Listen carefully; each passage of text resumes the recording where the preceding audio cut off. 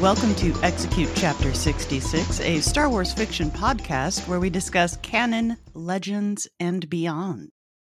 Tonight, we will be discussing Dark Lord, The Rise of Darth Vader, a 2005 novel by James Luceno. My name is Beth Van Dusen, and of course, with me as always are Ryan Schweck and Chad Schonk. Over to you, Chad. This is your reminder that this is a book club and not a review show. We are going to be spoiling this book, so we assume that you've either done the reading or do not care. In the course of our conversation, we may also spoil anything else Star Wars, up to and including the latest High Republic stuff, the latest season of Mandalorian, what have you. So that has been your spoiler warning. Ryan, is there anything going on? The last couple weeks have been pretty slow. Yeah, they haven't been as crazy as they usually are, but we've gotten some good new material that goes along with our podcast. First, they announced that E.K. Johnson, the last book in the, I guess they're calling it the Queen Trilogy or the Padme Trilogy, is going to be called The Queen's Hope. Originally, I guess it was called The Queen's Gambit, but Netflix went ahead and stole that one, so they decided to change it. I know we were talking that I think one of the funniest things, they have like a nice little like synopsis, and they're talking about how Anakin is the happiest he's ever been right after Attack of the Clones, which, you know, is the one where his mom got murdered by the Sand People. And then he murdered the Sand People. Yeah, so, you know, Anakin on top. But I'm looking forward to that one. I'm guessing E.K. Johnson didn't write that summary. Yeah, I'm curious to see what exactly that is. But, you know, you don't get a lot of happy Anakin. I'm really excited. I like the other two books, and one thing that has never been explored, and Johnson was talking about this on Twitter, one thing that's never been explored really is their relationship, is their marriage. Yeah, even in Clone Wars, it's not real clear. It's not real. You don't see it. Like, why would she really be in love with this dude? And we've talked about that being a problem, so maybe she can do what we want all of our prequel era writers to do, and fix it a little bit and make us understand their relationship. And it's hard to think of them as married because we never really see that. So I think trying to show how they would interact as a couple and how they would deal with what they're dealing with, I think sounds great. Yeah. On the comic side, after some teasing, we're getting a new, I guess it would be a mini series called War of the Bounty Hunters. It's by Soul. They've actually got Steve McNiven, who's going to do the art on it, which is that's one of Marvel's top guns. And so this thing's going to get a lot of press, I think. They're going to get a lot of promotion to it. I mean, the art they've released so far looks great. My only issue is it's once again a story of what did Boba Fett do between Empire and Return of the Jedi. And I feel like they have explored that enough. I've read enough stories. Yeah, but that's the era they're in the comics, right? It is, I guess. I mean, outside of High Republic or whatever, but like the era they're exploring in the comics, in the main comics, is that era still. Yeah. It's a story we've seen before, and I kind of wish we got to see it again, but I'm sure it'll be good. I'm going to read it. I would rather see the story of how he crawled out of the Sarlacc, but I have a feeling that's being saved for television. Yeah, I don't think they would go any further forward past Return of the Jedi. I would like to see more like new canon training of Boba Fett, like how when he's like a crappy bounty hunter. How did he? I'm confused by the title because they already have a book called Bounty Hunters. They do, and actually, I read the new issue today. I don't love it. I think I said this before. I don't love it, and then when it shows up on my iPad on Comixology, it sits there until I get about 4 issues built up. And I read them all at once and I go, yeah, that's pretty good. And then the next time I just let another 4 build up because I just don't care enough, but I don't dislike it either. Yeah. I mean, I like some of the characterizations they did, like kind of Zuckuss and Forlom were really good. Valance just isn't interesting. I just don't. Yeah. He's budget Kano. Like, I don't care. He's generic. He's so generic. What else do we have going on? Some interesting Disney Plus news. Roger D. Moore, who is, I guess, most famous for Battlestar reboot, right? I'm listening. So he has signed a development deal with Disney Plus, and his initial pitches are to Lucasfilm. They confirmed. That could get real interesting. Obviously, it would be way out, but that could be very exciting. I think it's interesting. They might be starting to pull in some bigger names. Speaking of bigger names, apparently Rian Johnson's still working on his movies. They didn't talk about it at Investor Day, and then this week he confirmed that he was still working on them. which I was a little surprised by. Interesting. They're all going to be about the kid with the broom.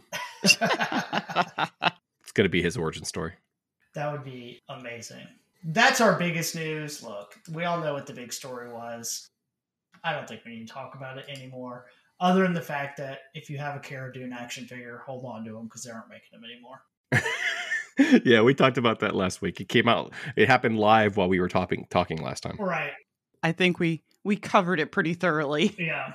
I believe what we came down to is good.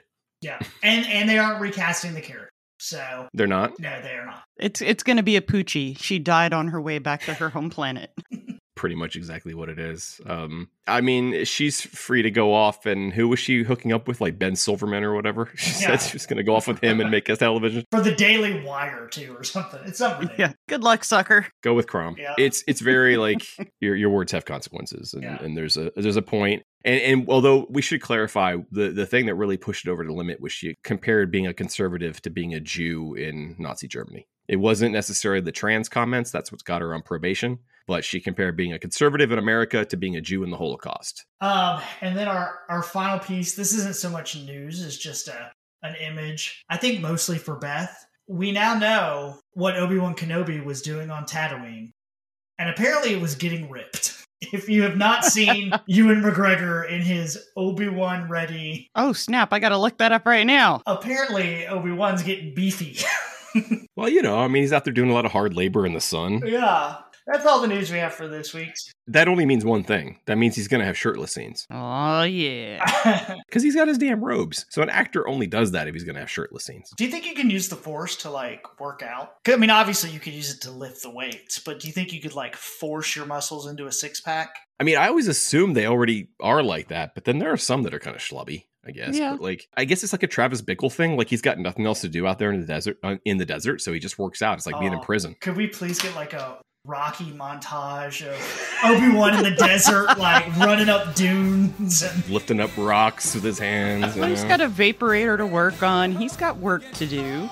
Wrestling a crate dragon, just like a giant montage to some kind of, I don't know, song by Survivor or something.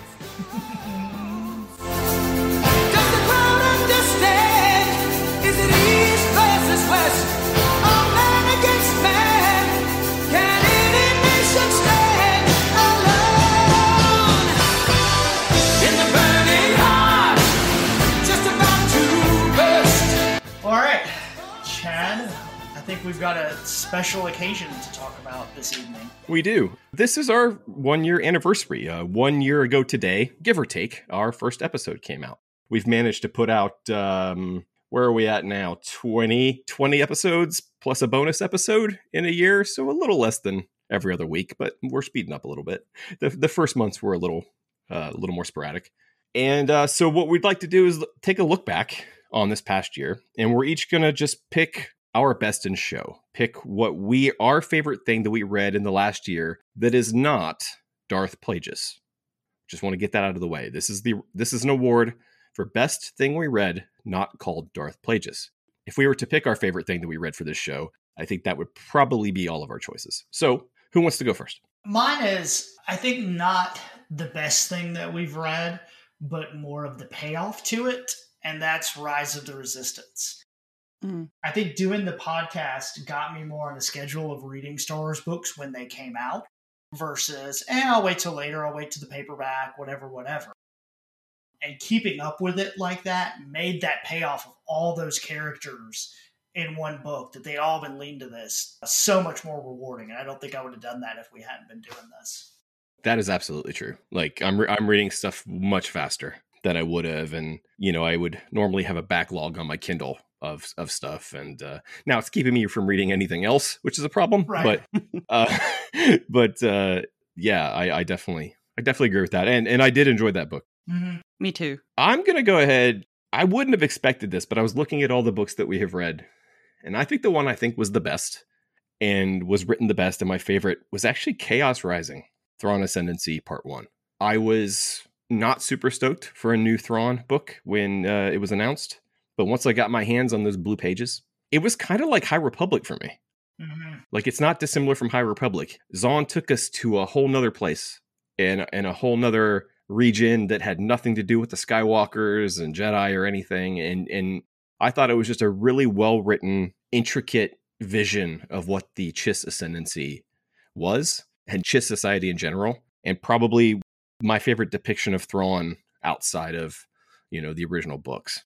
And the writing was really good. I think he kind of kicked it up a notch on that too. I think the prose was great in Chaos Rising, and I'm very much looking forward to Greater Good, the next one. Mm-hmm. That was actually on my short list because it was so different than any Thrawn we'd gotten before. I think the blue pages helped. I'm not going to lie. Yeah, it felt like an event almost. Yeah.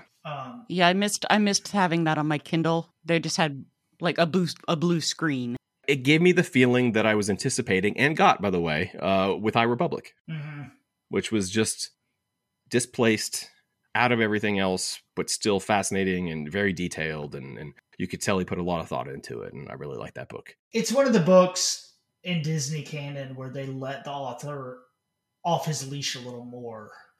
Yes. And I think that made it feel special. Because what's he going to mess up? He's not going to mess anything up for them. Beth, what's your number one, as if we don't know? Well, it's Poe Dameron Freefall. Just kidding. Nope, we got you on record. Podcast over. I will delete anything you say after this. Is it Kevin? It's always Kevin. I want a Kevin book. And a Master Douglas book, by the way.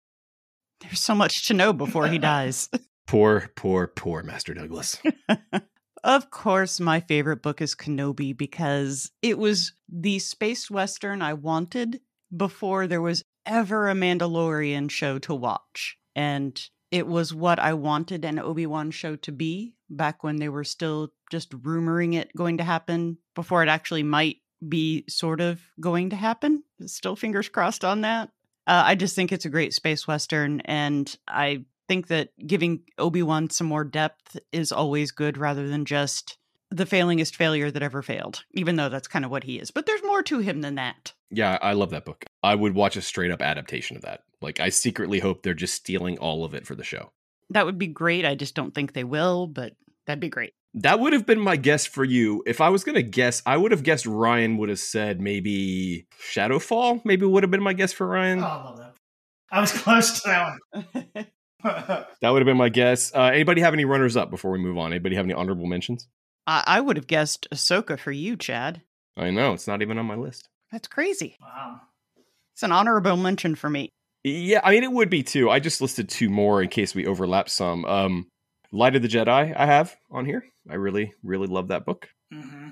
And also Queen's Peril, which maybe should be Ahsoka, but Queen's Peril surprised me more. The fact that it was a prequel to episode 1, kind of a on-the-sly prequel to episode 1. I really enjoyed that, and I really enjoyed seeing the events of episode 1 from a different point of view, from the point of view of the people of Naboo. I really enjoyed that section of the book quite a bit. Mm-hmm. Yeah, that was on my short list too. Anybody else got any honorable mentions before we move on? I think it was great when we made Beth read the Aftermath trilogy.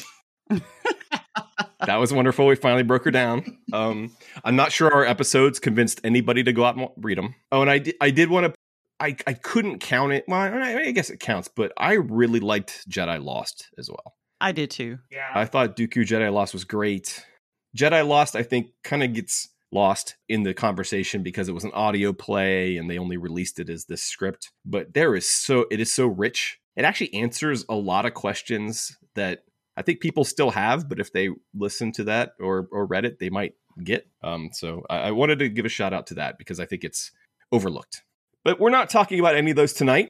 Maybe this book will be on our list a year from now. We are going to talk about Dark Lord, The Rise of Darth Vader by James Luceno. So this came out in 2005. It is, of course, not a canon book anymore. It is a legend. But we've spent a lot of time in canon lately, so I thought it might be nice to revisit a legend. And what better author to revisit than James Luceno? Never a problem. So even though this may not be the best Star Wars book we've ever read, even the not best James Luceno book is still a really great Star Wars book. Yeah, I think I'm going to be on the. I think I'm going to be at odds in this because I think it's better than you guys are already making out. So go ahead. Well, during the Clone Wars, Jedi Roan Shrine and Bol Shatak, along with her Padawan Oli Starstone, travel with some clones to take on separatists on the planet Mercana. After completing their mission, the Jedi are headed back to meet up with the rest of the clones when Order 66 is issued. Clone leader Salvo orders Climber, which is the most ridiculous name. They were really struggling to come up with some clone names at that point, I guess, to kill the Jedi. But because Shrine saved his life, Climber lets them go. Please remember that they do not have chips at this point. Vader heads on down to Mercana to handle what the clones couldn't, but only manages to kill Bol Shatak. Shrine and Starstone escape to a ship captained by Shrine's mom, who is Force-sensitive but had been hidden from the Jedi. Along with the crew of the Drunk Dancer, which as a ship name inspires zero confidence, the Jedi try to find a way to track down other survivors. Meanwhile, Vader is all up in his feelings about losing the Jedi and even throws a few Anakin-sized hissy fits about the droids and his outfit that torture him. So things start getting hairy for the Jedi and friends after almost getting killed a few times. And after saving another group of mostly useless Jedi, Shrine decides to split off from Starstone and go be a smuggler with his mom. Starstone is off with the useless Jedi to try and find Yoda on Kashyyyk, which was his last known location. Shrine and friends head to Alderaan to try and free a senator wanted by Sheev, where they once again face Vader when he shows up to confront Bail Organa. And there is a nice few moments between Bail and Vader, which I enjoyed very much. We'll get to that. After yet another escape, Shrine gives up and realizes this is his destiny and goes looking for the Jedi on Kashyyyk, where a full-on Imperial invasion force shows up, taking out Wookiees and Jedi alike. While Starstone and the surviving Jedi escape with the help of Chewbacca, Shrine stays to fight to the death with Darth Vader, and guess how that goes. But as Shrine dies, he wins, right? He wins? He wins, and it's totally rewritten. That's why it's not canon anymore. Cue the Ewok dance. Yub nub. But as Shrine dies, he has a vision of the fall of the dark side that he shares with Vader, meaning he and Sheev are gonna lose. No one sees that coming either. Overall, this is not the best Star Wars book to me. It is still a great book. It is still extremely well written because it is James Luceno, and he has yet to fail, for me anyway, as a Star Wars reader. I know that this book is part of, what is it, a trilogy? What's treated as a trilogy? Now it is, yeah. I haven't read any of the other books, so I can't compare how it all ties together. Labyrinth of Evil is Luceno. That's part one, and it's a prequel to Revenge of the Sith. And then Matthew Stover wrote the novelization of Revenge of the Sith, and so that counts as part two. And this is part three. They're all very good. I will have to check the other two out when I can fit that into my life. I mean, it's a Luceno book you haven't read. Yeah. Surprisingly. And it probably is less applicable now because it's about the events leading up to episode 3, and that's been completely rewritten by the Clone Wars. I don't mind. I still like Legends. It's been erased almost completely, yeah. I think. Unlike this, where there's a lot of this that, you know, we'll talk about the things that don't hold up at the end probably as well when we decide whether or not this could still be canon. But a lot of the story here could still happen. A lot of the story in Labyrinth of Evil just cannot anymore. So overall, I really liked this book. There are just a few things that I had some issues with, but there's also some really great things going on here. So overall, what did you guys think? No, overall, I liked it. I think where I struggle, and this is not the author's fault, it's not anybody around there, I still struggle with what Vader's story is now.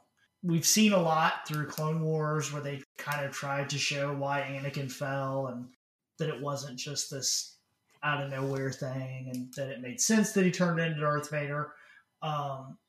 And I think they're still struggling with it because you have this contrast between the Vader they present versus the Vader you see in the original trilogy, or the Vader they want to show sometimes who's just chopping people to pieces, this like unstoppable force. You know what I mean? Yeah, but there's a 20-year difference there. There is, but even in the comics now, they're still going with this, you know, inner monologue, which I totally understand. Like, you know, you want Anakin as your your hero, and I guess not your hero, but he's more or less your protagonist through all the movies. He's the protagonist of the first 6 movies. I don't know. It's just hard. I really like some of the stuff with Sheev, and God bless us reading this book this week because we're going to say Sheev about a gazillion times.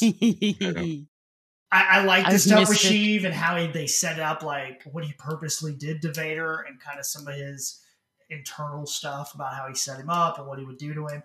That's dead on. Like, that stuff is great. I just struggle still with like the characterization of Vader. Like, all right, old Padme's dead.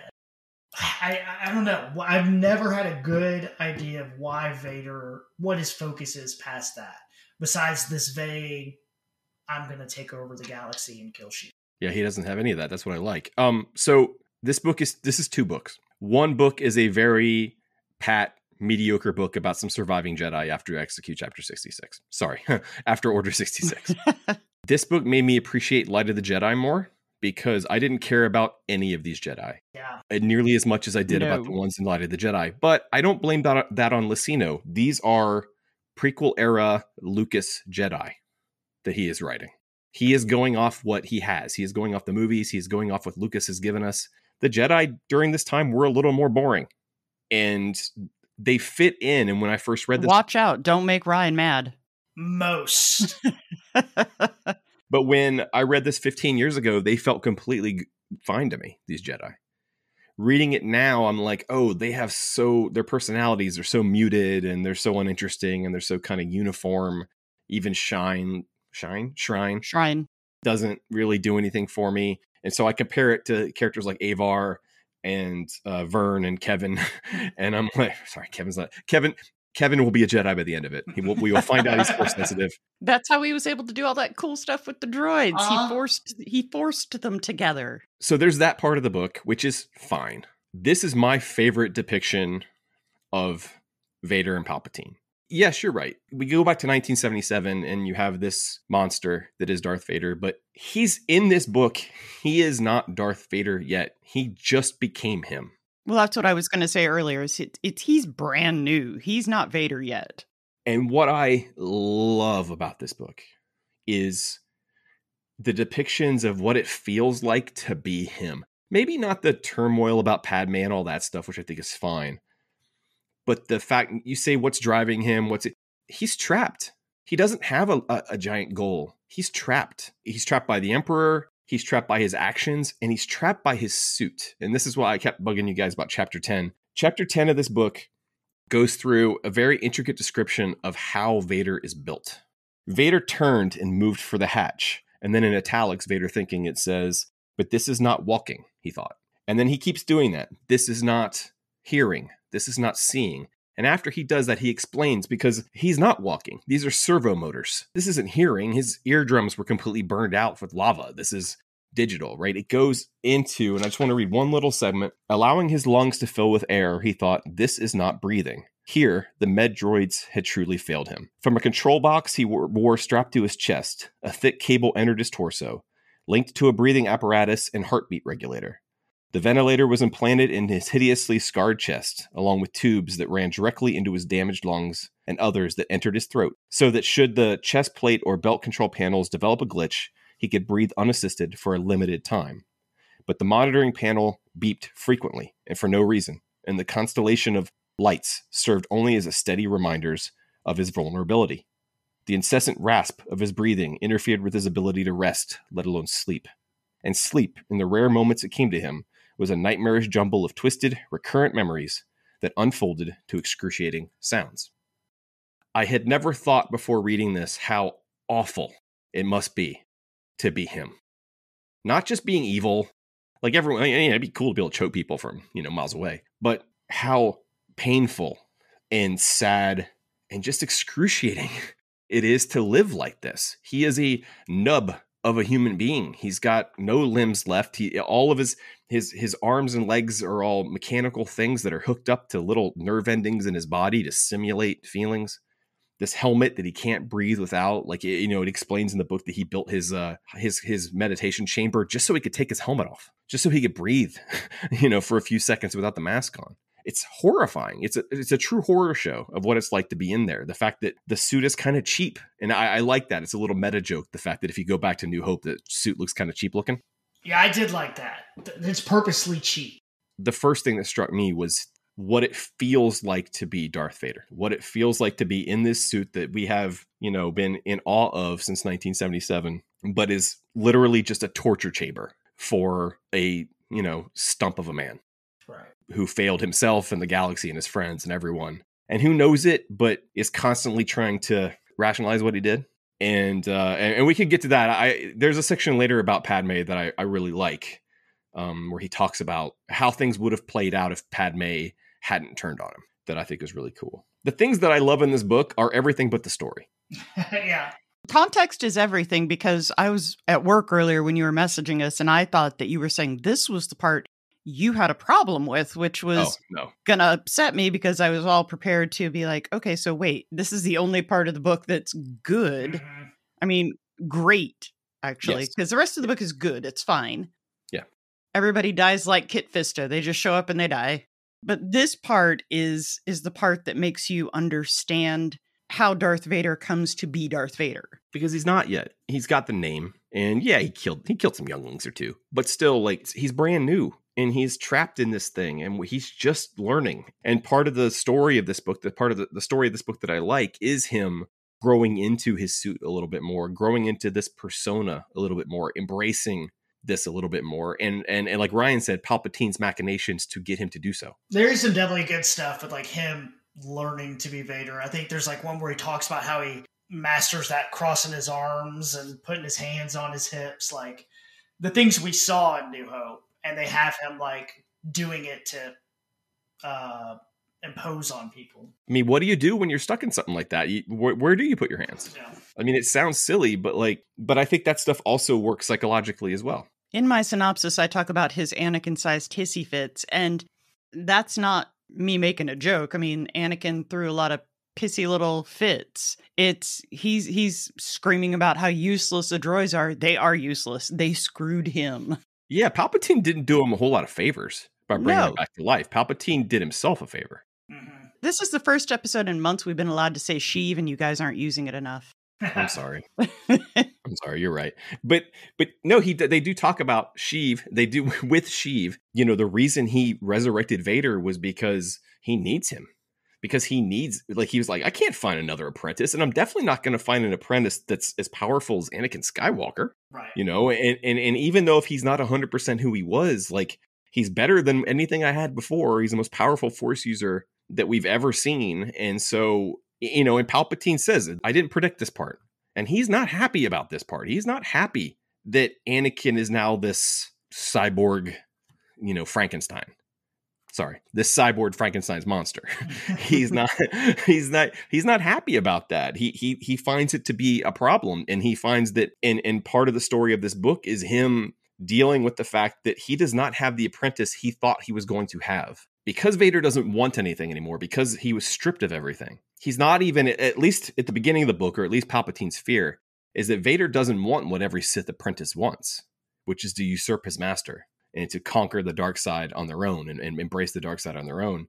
And part of what he wants to do in this, and it says in here, to his own detriment, he's like, I got to get him to want to kill me. Yeah. I have to get Vader to a place where he wants to kill me. I need to embody the power while he needs to seek it. And it puts me in danger, but it's the way of the Sith. I did like part of Sheev's plan, though, was like, I guess the way he saw it was that Anakin was going to show back up with Padme, and then Sheev was going to kill him. And that was his plan. And that I could buy a little more. But like you said, like, even here, Vader, he has to get Vader on board with the Sith way and all that stuff. And once Padme's dead, I just don't know how I've never felt that motivation for Vader, why he would continue, if that makes sense. Why not? What ends up happening in Revenge of the Sith is that he makes a decision. He does not go there to embrace the dark side, right? He makes a decision in a fit of anger. Actually, not even in anger. He makes a decision in fear when he takes out Mace Windu's arm, right? Right. It's something he does in fear. But after he does that, there's no going back. There's no going back to the life he led, and he knows that. And this book kind of and he fantasizes in this novel, which I loved. He fantasizes about, well, what if Padme hadn't interfered? Would Padme have been able to forgive me? Would Padme have come around? Would our children be the next generation of Sith? If she hadn't died, and there's a very cheeky joke in here about her dying of a broken heart that someone makes, I thought was really cute. Yeah. He even fantasizes like, what would have happened? Because once he made that decision, yes, it doesn't quite 100% gel. A lot of that is Hayden Christensen, and a lot of that is the script. But once he chooses Palpatine in that moment, and like I said, I don't think it's a decision. I think it's an instinct. There's nowhere else for him to go. He is in with Palpatine now, and now that he's encased in this thing, it's either this or be dead. Now, one can argue that maybe he should want to be dead, but if not, then then I don't know what else he's supposed to be doing. Like he's dug his own grave, or he's painted himself into a corner where there's nothing else to do. And again, we're at the beginning of this journey. By the time we get to A New Hope and Empire Strikes Back, he is the cold-blooded monster. It's like in Solo. Like at the end of Solo, Han's like, he's not a bad kid, and then he's going to spend the next however many years becoming the more selfish scoundrel. And Vader's kind of the same way. Like, no, he's not 100% on board at this point. You know what I think would change it for me? And this is just totally hypothetical, never happened. I think if Padme had died different, and all you got to do is, instead of Vader choking her, if she had just, maybe she got hit by some lava or a rock fell on her or something while they were fighting. And so there's another reason for him to blame Obi-Wan. And I know they kind of do the gymnastics with him to show that he still blames Obi-Wan and all that. But if it had been a little more like, man, these Jedi really screwed up and there was chaos and Padme died because of it, all right, I'm going to bring order to the whole universe. I think I buy it a little more. See, I don't think he cares about order for the whole universe. That's not where his mind is. It may become that, and he may have had those inclinations before. That would be like down the line. I could see like an initial, like, she died because of them, which he kind of does, but I think it could be. Well, he said, because if Obi-Wan hadn't showed up on Mustafar, he has this fantasy in his head that he could have talked her out of it. Yeah. That he could have talked her back to his side, and that together they would kill Palpatine and basically be king and queen of the Republic. Like he keeps trying to justify what he did and what he is currently doing to himself, because he is trapped in this prison of his own making, and a little bit of Sheev's making, and some terrible medical droids, apparently. He's trapped in this prison of his own making with no recourse. There's no place for him to go. There's no, redemption is something that's not even close to his mind at this point. The most dangerous person in the world really is someone who's already convinced that they're damned. Yeah. What do they have to lose? He's doomed. He's damned, and he's just got to live on hate. And what he does over the course of this book is he develops another fantasy. It's not a fantasy about him and Padme living happily ever after with their little kid and whatever. The fantasy is now him taking out Palpatine, taking out Sheev, which is what Sheev wants, for him to want to destroy him like every Sith apprentice has before. Mm-hmm. To me, that was the story that I loved. The On the Run Jedi stuff, like I said, pretty meh. It was fine. It was just, we've seen it before. Yeah. And we'll see it again. One thing I want to talk about before I move too far away from it is Yoda and Obi-Wan are alive. Sheev and Vader know it in this book. They know that they're out there. And Vader, Anakin, I have a hard time thinking of him as Vader in this book, because to me, he's still so Anakin. He has to keep convincing himself that Anakin's dead. He says it many times. Yeah. Anakin Skywalker is dead. He is so focused on killing these rando Jedi, but he knows Obi-Wan is out there, and he blames Obi-Wan for everything that went wrong in his life. He blames Obi-Wan for all of it, but he can track all these other randos down. To me, these randos they're a proxy for Obi-Wan for him. Yeah. He doesn't know where Obi-Wan is. He doesn't know where Yoda is. He can't go back and smack, Kit Fisto in the mouth. He can chase these random Jedi and take out his anger towards the entire order, which is really focused towards Obi-Wan. The grievance politics Palpatine has given him to blame everyone but himself. I think they're proxies. I think they're stand-ins for who he really. Well, this book does somersaults around finding ways for Anakin to never want to go back to places that cause him pain. And I know we've discussed this before with oh, now he's never going to want to go back to Naboo. Now he's never going to want to go back to Tatooine because those places cause him pain, even though he builds a house on Mustafar, which is the place where he got the most pain. But I don't think, like, he doesn't go back to Tatooine and Naboo because those are happy memories. Mustafar's fine because that's anger, sadness, and his new little, that's where he gets his little power from now. Mustafar's pain and failure. He's like a goth. He doesn't want to listen to happy music. I mean, fair, he is a sci-fi goth. You know, the Smiths is the only music that plays on Mustafar. Nothing happy is happening. And honestly, even he's disappointed in Morrissey these days. But, okay, so Obi-Wan has still, and we haven't done any literary gymnastics to figure out reasoning for this, Obi-Wan is still living on Anakin's home planet with a child named Skywalker living with Anakin's stepbrother. That's not too tough to track down. No, and Lucino does his best at the end to try to make that make sense. But yes, that's all. But that's a flaw in the design. I know that's a Lucas thing that they can't fix. But yeah, that's just a fundamental thing you just have to look past. It's a sticking point for me. Like, I've never understood.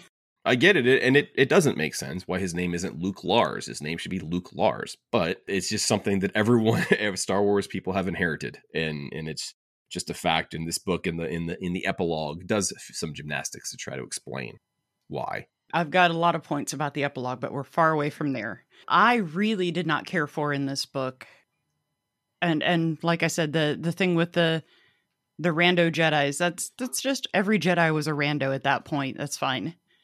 I found it's not even that I didn't care for it. It was just the weakest point of the book for me was Vader showing up on Alderaan.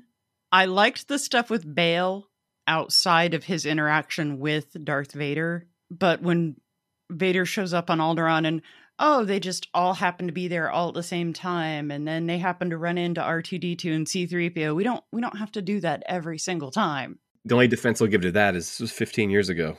We hadn't done it a whole lot yet. I mean, this book came out, the same year as Revenge of the Sith? 2005. So yeah. Yeah. This is one of the first books that came out in the aftermath of that story. So the fact that R2 and 3PO stay with Bail, the fact that 3PO's memory is wiped, all the details about Alderaan, just the visual of Alderaan, we had never seen it until the end of Revenge of the Sith. So I understand what you're saying, but I think you're clouding that with all the story's sense. Yeah. Because I think it's tough to not do. No, I agree. And I felt that too, but you have to think about the fact that Lucino is the first one diving into this pool. Until tonight, I had forgotten entirely that this book was 15 years ago.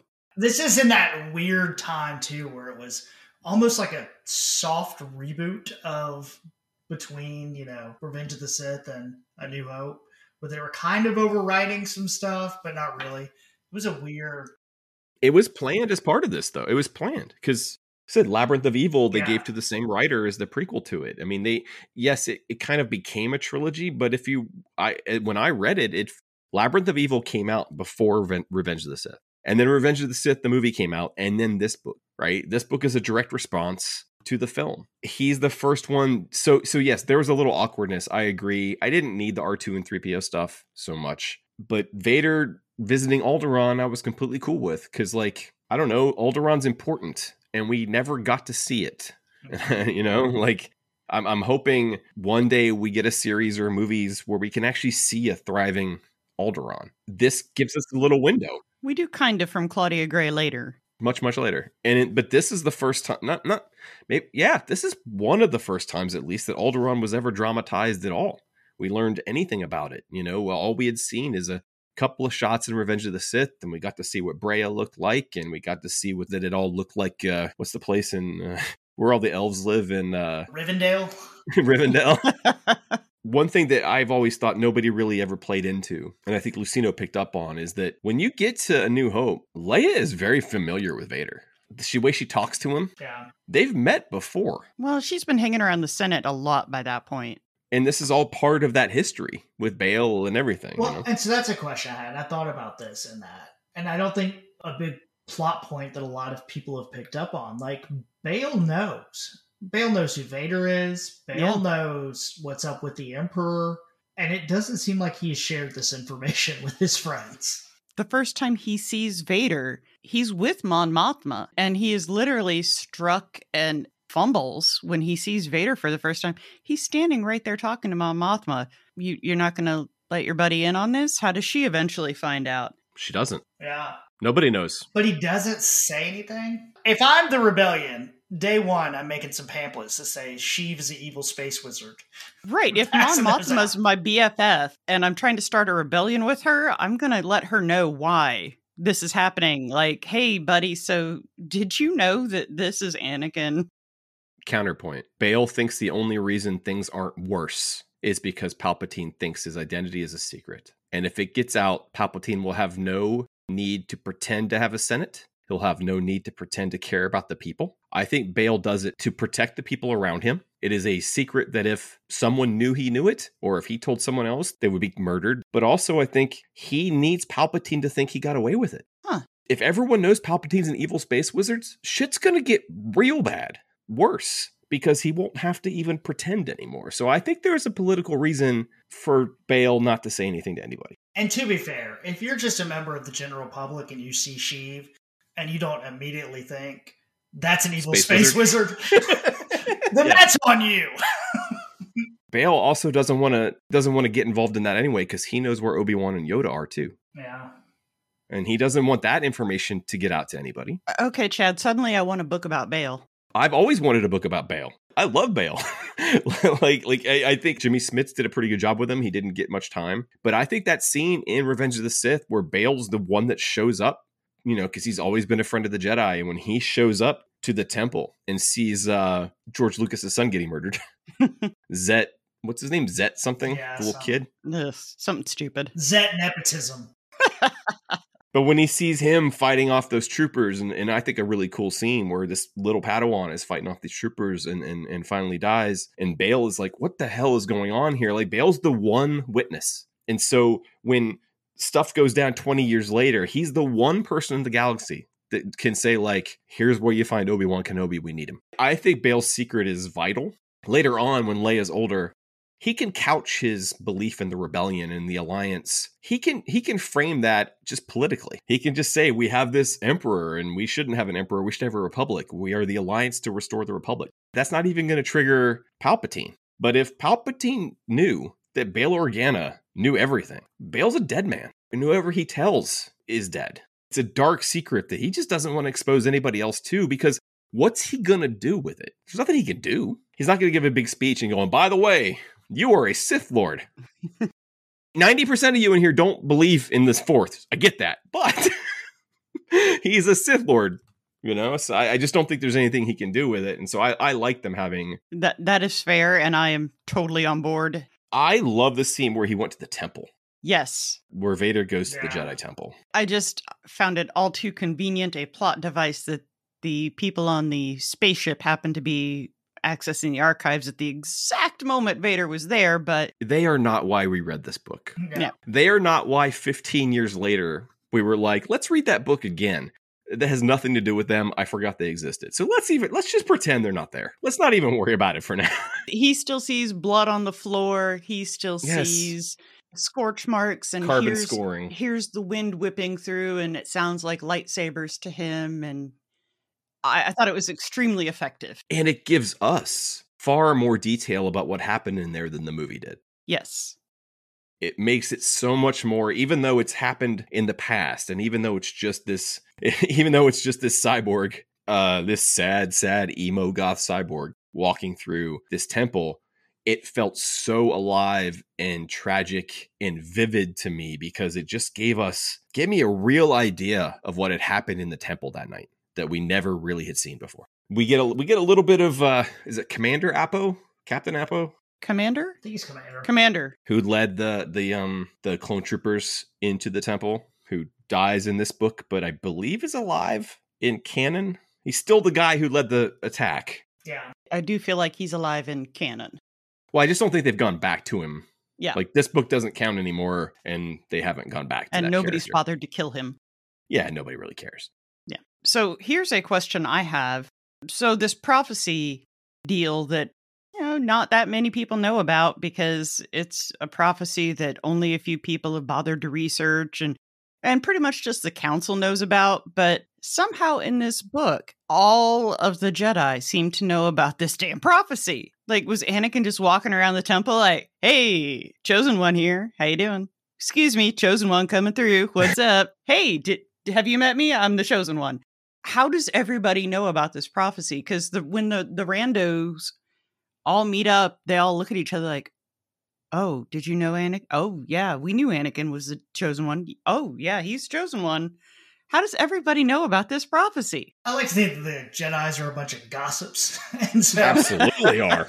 when they let that little 8-year-old whiny kid into the order when they shouldn't have, it started going around. Why? They don't have sex. It doesn't look like there's a whole lot to do at the temple. Like, they got gossip. That's pretty much what they got to entertain themselves. Is Jocasta Nu just sitting there, like, talking to everybody who comes into the library? Oh, my God, wait until you hear this. I vote for Catherine Hahn to play a young Jocasta Nu. You just want Catherine Hahn in everything now, though. I will say the one problem with the Vader story that I had was the moment in the end where he embraces where he calls himself the Chosen One. Like, I know it was kind of ironic and it's meant to be kind of intimidating and cathartic, but yeah, I don't necessarily love that, but I don't necessarily love the prophecy stuff. I think they've done a better job in current canon with the prophecy than old canon did, than EU did. The taboo of it all, I think the prophecies were more every kid read them during this era, and in the new canon, they're more of the Qui-Gon Jinn. Right. Like we learned in Master and Apprentice, where it was kind of like, and where we even seen in Light of the Jedi, where seeing the future is kind of considered dark side territory. That's true. They really don't talk about that kind of stuff. Yeah, I mean, that's not really something that's been addressed. So I guess, yeah, it just would have gotten around that the kid with the lightning scar in his head was the Chosen One. Yeah, which, I mean, people probably ask questions. Like, they're just having like a normal Jedi fight with some droids, and some dude jumps out of a starship and destroys like 500 of them at once while he's making quips and like... Hey, who's that guy? Pretty sure he's the Chosen One, bro. Yeah. And if he's not, I don't know who is. Like, I mean, that could could have been his nickname because of how good he was. They don't even need the prophecy. They're like, oh, look at the Chosen One over here. I would like to see that. I would like to see young Anakin getting made fun of for being the Chosen One. Like, he totally would have got bullied for it. Oh, yes. I want to see, like, Anakin at Hogwarts. I heard he called that girl an angel. Absolutely. I would totally read that. So I have a thing on the epilogue. So before we get to that, what else do you guys have? Let's talk about old Kashyyyk for a little while. I did like how he presented Kashyyyk, and that, this running deep into the forest where basically the Empire can't find you, and this is how they've always hid.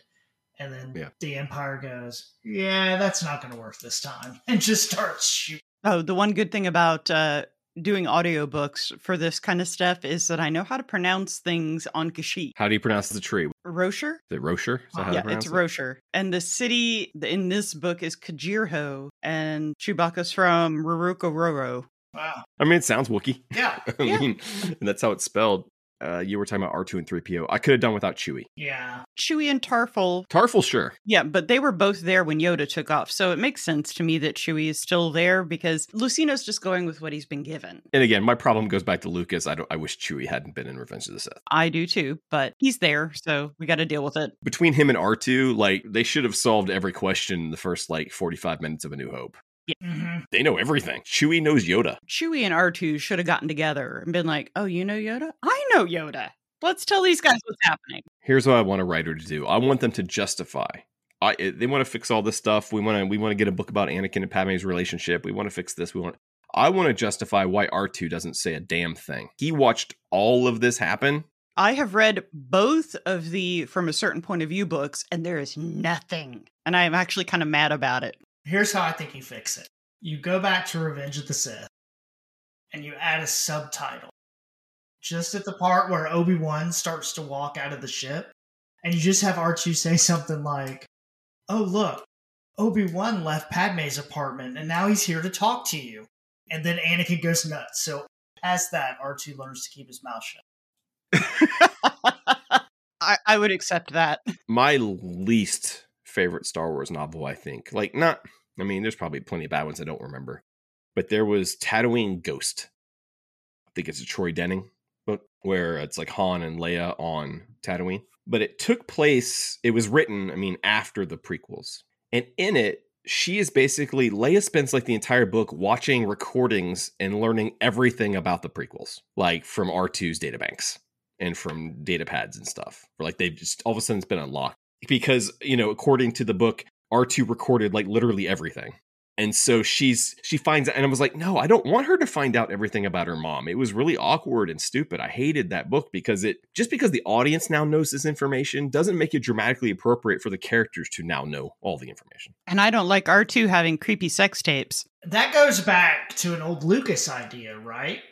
And one of the really old ideas is that all of this is from R2, like him relaying the information. That he's the Wills. Yeah. See, I would find that interesting, but somebody lay it out. But that's not the case yet, Yeah. And like, there's also the, R2's not there for all of it. He also in this, he shuts himself down for a large part of apparently for years. And there's how we get out of the sequels. Yeah, as it turns out, it was all R2's dream while he was shut down. So that part I've always found a little, I know it's a cute joke at the end of episode 3 where he says, have the protocols memory wiped. I don't know why he doesn't say have them both wiped. It doesn't make any sense whatsoever. I guess because he can't talk, but he can. There is a book, and I don't remember which one, but Luke is talking about how he never has, or is it Anakin? I can't remember, but somebody is talking about how he never has R2's mind wiped or memory wiped at the end of missions like is protocol because he retains star charts and all this information that is super useful. But that's what they're all for. That's what every astromech is for. So why would wiping their memory make them incapable of doing their job? I'm just saying what I read in a book. I know it doesn't make any sense. That's what Lando says about L3 and Solo, and that doesn't make any sense either. It's their cheap way of getting out of it without having to super get out of it. Oh, I'm not mad at you. I'm just expressing the fact that. Oh no, I agree. Right, it's a cheap way of getting out of it. Super cheap. Because it's like the astromech's job is an astrogation droid. So if you wiped his memory, it doesn't mean you have to wipe his databanks. It doesn't mean you have to wipe what's on his hard drive. You're just giving him a personality refresh. Go back to Plagueis 114D. He says, "How much of your memory can we wipe without affecting your core programming?" So there's obviously a limit. Why should that data be held in the same hard drive? I don't know how droids work. There should be a solid state drive that is the operating system, and then they've got a couple of physical hard drives for all the data and stuff. Look, why does R2 have a lightsaber launcher? It just is. Why did nobody ever fix his little flying jets? Well, listen, I'm not here to bag on the prequels. I'm not a fan of flying R2. Oh, come on. I cheered a little bit when R2 took off. I was like, oh my God, that's amazing. And why did nobody ever make him do that again? Is that oil or is it lubricant that he shoots on them? Because I have questions for both. But anyway. No, he does not. I'd prefer it be oil because I don't want to think about lubricant. It has to be lubricant. It has to be grease of some sort, right? They don't run on gasoline. There's no oil, no fossil fuels are required to run a droid. I agree. I liked this depiction of Kashyyyk. Again, I think he was going off of the Revenge of the Sith depiction. Yeah. Kashyyyk, though, is a planet that we had visited many times before the prequels, though. Not visually. Heir to the Empire. Mm-hmm. There's a huge sequence. Leia hides on Kashyyyk with Chewie in Heir to the Empire. I think you go there in one of the Knights of the Old Republic games. I think. Oh, that's right. Yes, and in Jedi Outcast too, right? Force Unleashed. Yeah. I like that stuff on Kashyyyk. There was a little bit, and I'll agree with this. There was a little bit of a sightseeing element to it. Of okay, now the prequels are over. We're going to go through some of our locations. Mm-hmm. They pretty much only went to places we already knew about. So there was a little bit of a tour of the galaxy type of thing that I don't always love. Well, yeah, because they brushed over places that these loser Jedi went.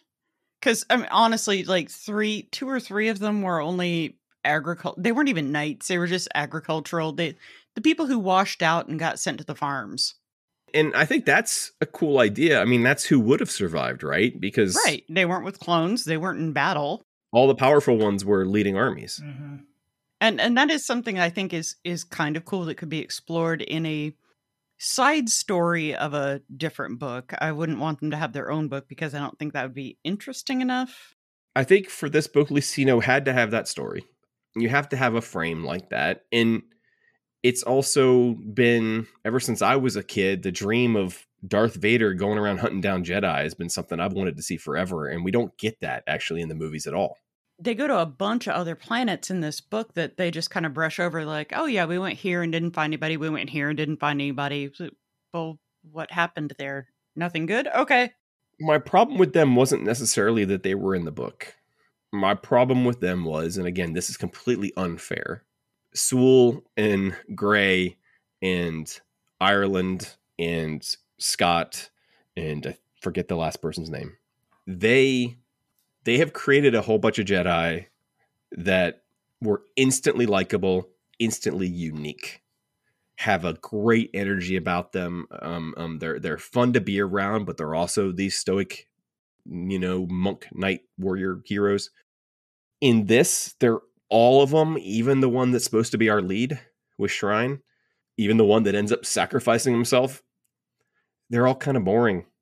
But like I said, they're boring in a very Lucas way of Lucas's vision of the Jedi.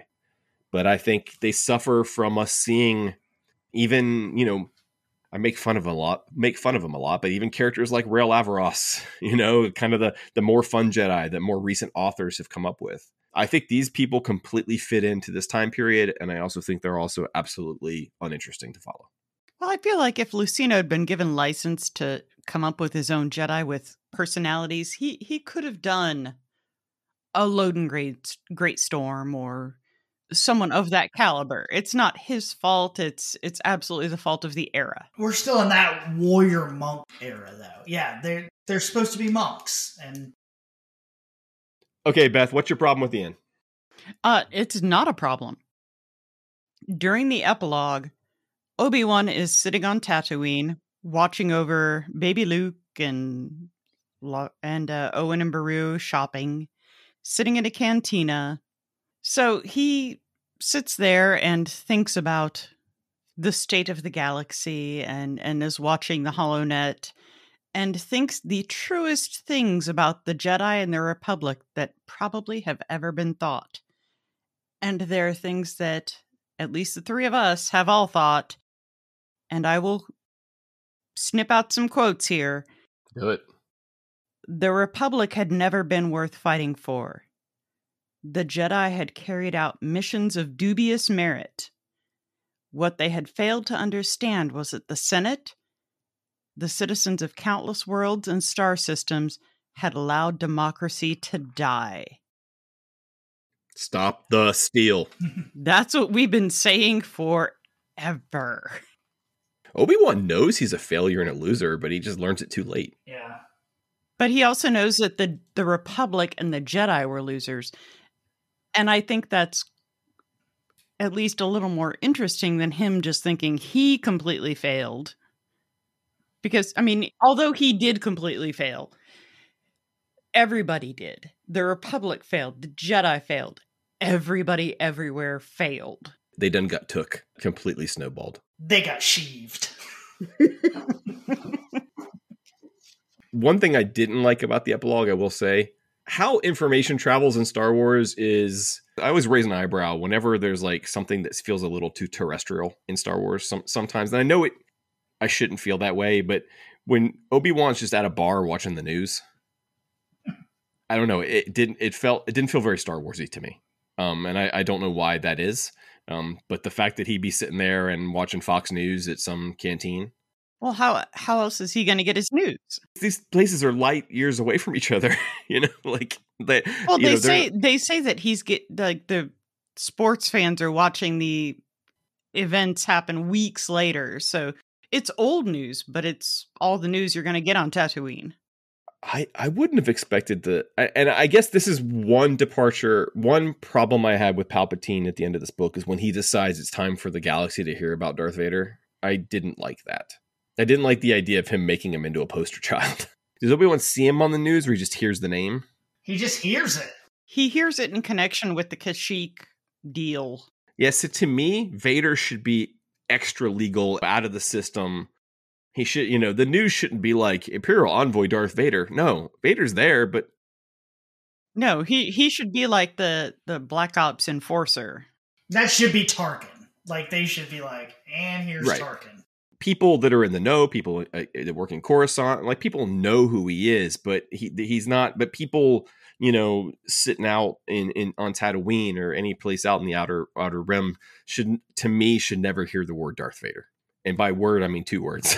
But should never hear the name Darth Vader. That part I don't love, but I agree with you that Obi-Wan's kind of, he's not, I think he's drinking water, so not his drunken thoughts, but his feelings on the crumbling of it all were really, really great and really felt in character. And his reaction to finding out that Anakin is alive, which is something that, of course, people in the new canon are waiting to figure out how he discovers it. Tune into Disney Plus, I guess. I just didn't see another way for it to happen in the way that they wanted it to happen. I mean, I don't feel like it had to happen, but I do enjoy him coming to these realizations that we have all felt for a long time. Well, eventually Obi-Wan has to find out, Mm-hmm. he knows in A New Hope, so he has to find out, but how and when, and that's almost something I'd rather just kind of not know because the explanation is pretty clunky. I just stumbled upon this in the book. We had talked about Mustafar in how, this is before Castle Vader. Castle Vader didn't come about until Rogue One. This version of Castle Vader didn't come about until Rogue One. And in the EU, he had a castle, but it wasn't on Mustafar because Mustafar didn't exist until 2005. But there's a passage in the book in chapter 28, it's only about halfway through, where he says, Palpatine's talking about he had sent Vader on a mission and it didn't go well or whatever. And he said, instead of helping Vader come to terms with his choices, the specious mission had muddled his emotions and perhaps made matters worse. What is to be done with him? Sidious thought. Perhaps I will have to send him back to Mustafar as well. Even Lucino going like, well, maybe we had to jumpstart him on Mustafar. Turns out he'll also like the real estate, I guess, once he gets there. Which is kind of what happened in the comics right now. Yeah. No, yeah, the comics are kind of like taking the relationship of Vader and Sidious in this book and blowing it up into a huge, like, almost battle royale between the two of them. And it's appropriate too. And to me, it fits with this book because Palpatine's doing that because he feels that Vader has gone soft after his encounter with Luke. In the same way that in this book, Palpatine thinks Vader needs to toughen up. He's still too soft. That the events and losing Padme and all these things that he's still too Anakin. And I think in the current comics where he is battling post-Empire Vader, where he's trying, he's thinking that he's starting to sound a little more like Anakin or feel a little more like Anakin. And so I think they actually work in the same way. The idea that Palpatine's like has to keep pumping him full, because at his core, Anakin is a hero. At his core, he is a good person. At his core, he is the chosen one. And Palpatine has to pump him full of hatred and fear and lies constantly. Afraid of, as Kylo Ren would later be, afraid of the light, is something that I really got out of this relationship between the two of them. Vader's a process, not a product. You gotta keep sheeving him. Yeah, I did like near the end when people started calling him Lord Vader. There's like a line where it's like, this is how I will be greeted from now on, wherever I set foot. Like he's starting to kind of... He's starting to become Vader. Anakin was gone. A memory so deeply buried, he might have dreamed it rather than lived it. The Force, as Anakin knew it, was interred with him and inseparable from him. I would love everyone to just, if they can find a copy, just read chapter 10, just for the very detailed description that Lucino gives of how Darth Vader is built. We've all seen it, and we've got the light box, and you've got the helmet, and you've got the shoulders, and you've got. But how is he actually built? What are those connected to? What is left of Anakin? And then what is Vader? And I think that stuff is fascinating and nerdy as hell. So, in you guys' opinions, what is keeping this book from being canon? The lack of chips. No chips. That's the big thing right off the bat, right? Is that the clones are kind of just doing it because they're told, and there's no chips. I do like that the clones are just like, you know what? You're cool. You saved my life. I appreciate that. I'm gonna let you go. Oh, I'm not 100% on board with the chips, so like it doesn't bother me one way or another. But that definitely does not fit into canon. I think that was about it. I mean, I guess you could say all these Jedi out there, but they all just kind of go and get day jobs. It sounds like. Can you imagine like some poor Jedi working at like the Circle K, and then an Inquisitor comes in spinning that thing over his head because they've hunted you down? I'll be on my break. I want like a Dunder Mifflin. I want The Office, but an Inquisitor busts in. It turns out Dwight was a Padawan who was totally believable too. Who did this and went out into the wild and retired. Yeah, the Inquisitor walks in and Halpert looks and then Jim looks right at the camera and rolls his eyes. Yeah, it'd be great. There's a lot of talk in here about them growing a bunch of new stormtroopers. Yeah. Which I'm not sure is something that held up, right? Well, there's a lot of back and forth too, because they switch back and forth between calling them clone troopers and stormtroopers. And they were all clone troopers at that point. I think that depends on whose side you're on. Yeah. I think if they're on your side, they're clone troopers. If they're on the other side, they're stormtroopers. I actually believe Hitler called them clone troopers. So maybe that doesn't quite hold up some of that, but all in all, I think if you lopped off the whole first book, because Vader doesn't show up for the whole first section, it's all about these little Jedi outcasts or fallen order Jedi or whatever story you're reading that has to do with the Jedi that survived Order 66. There's a lot of them. But besides that, I think once you get past that, it would hold up pretty well. Like much of Lucino, I think it does. We're going to stay with Legends for another 2 weeks, waiting for... What are we waiting for, Ryan? There's this trilogy you may have heard about called the Alphabet Squadron. Yeah. I happen to enjoy it a lot. Victory's Price is coming. So Victory's Price is coming. We'll be doing that in 2 episodes. But next week, we're going to stay in Legends. I think what we're going to try to do here is we have several... Would you say we've got a more regular schedule happening right now? Or at least it seems like there's more books on the slate at better intervals right now. Yeah, absolutely. Like that at least every month or maybe every 2 months, we're going to have a new book to read. Yeah. Something that's become a priority here on the show is to get those books read as fast as possible and those episodes up as fast as possible, or not as fast as possible, but in a timely manner. But there is downtime in between. So we're going to stay in Legends and we're going to go back. How far back? Way back. We're going to go back to about 25,000 years before the Battle of Yavin and read Dawn of the Jedi, Into the Void by Tim Leben. Dawn of the Jedi was a new era that they tried to get off the ground in like 2013. There was this book and there were a couple of comics, but then Disney bought Star Wars and Lucasfilm. Whether or not this was ever going to spin off into its own era or not, we will never know. But Dawn of the Jedi is about that very thing. It is about basically the first generations of Jedi. Spoilers, they will not be going to Octo. There will be no fish nuns. I think the comic book was by John Ostrander. I'm going to go back and try to read that if I still have it. And so Into the Void by Tim Leben. I think it'll be interesting to see what this vision of the beginning of the Jedi is, especially since we think that maybe the Taika movie is going to be doing the same thing. Yeah, there's been hints between that and some things that happened on Mandalorian that tie into this book that make it seem like Disney's interested. So thank you guys for joining us tonight for Dark Lord, The Rise of Darth Vader. Please stay tuned for next time when we will be exploring some more legends. You just got sheeved.